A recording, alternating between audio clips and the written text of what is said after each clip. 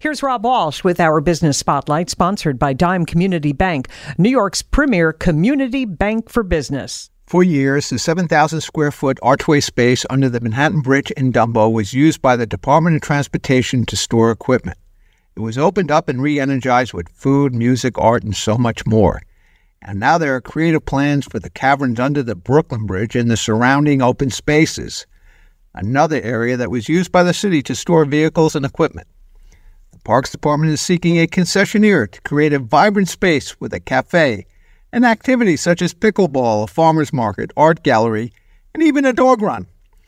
With its stunning views of the Brooklyn Bridge and Manhattan skyline, this location has great potential. The goal is to have the space open later this year. For more details, go to nyc.gov/parks/business opportunities. I'm Rob Walsh with the Business Spotlight on WCBS 880 News.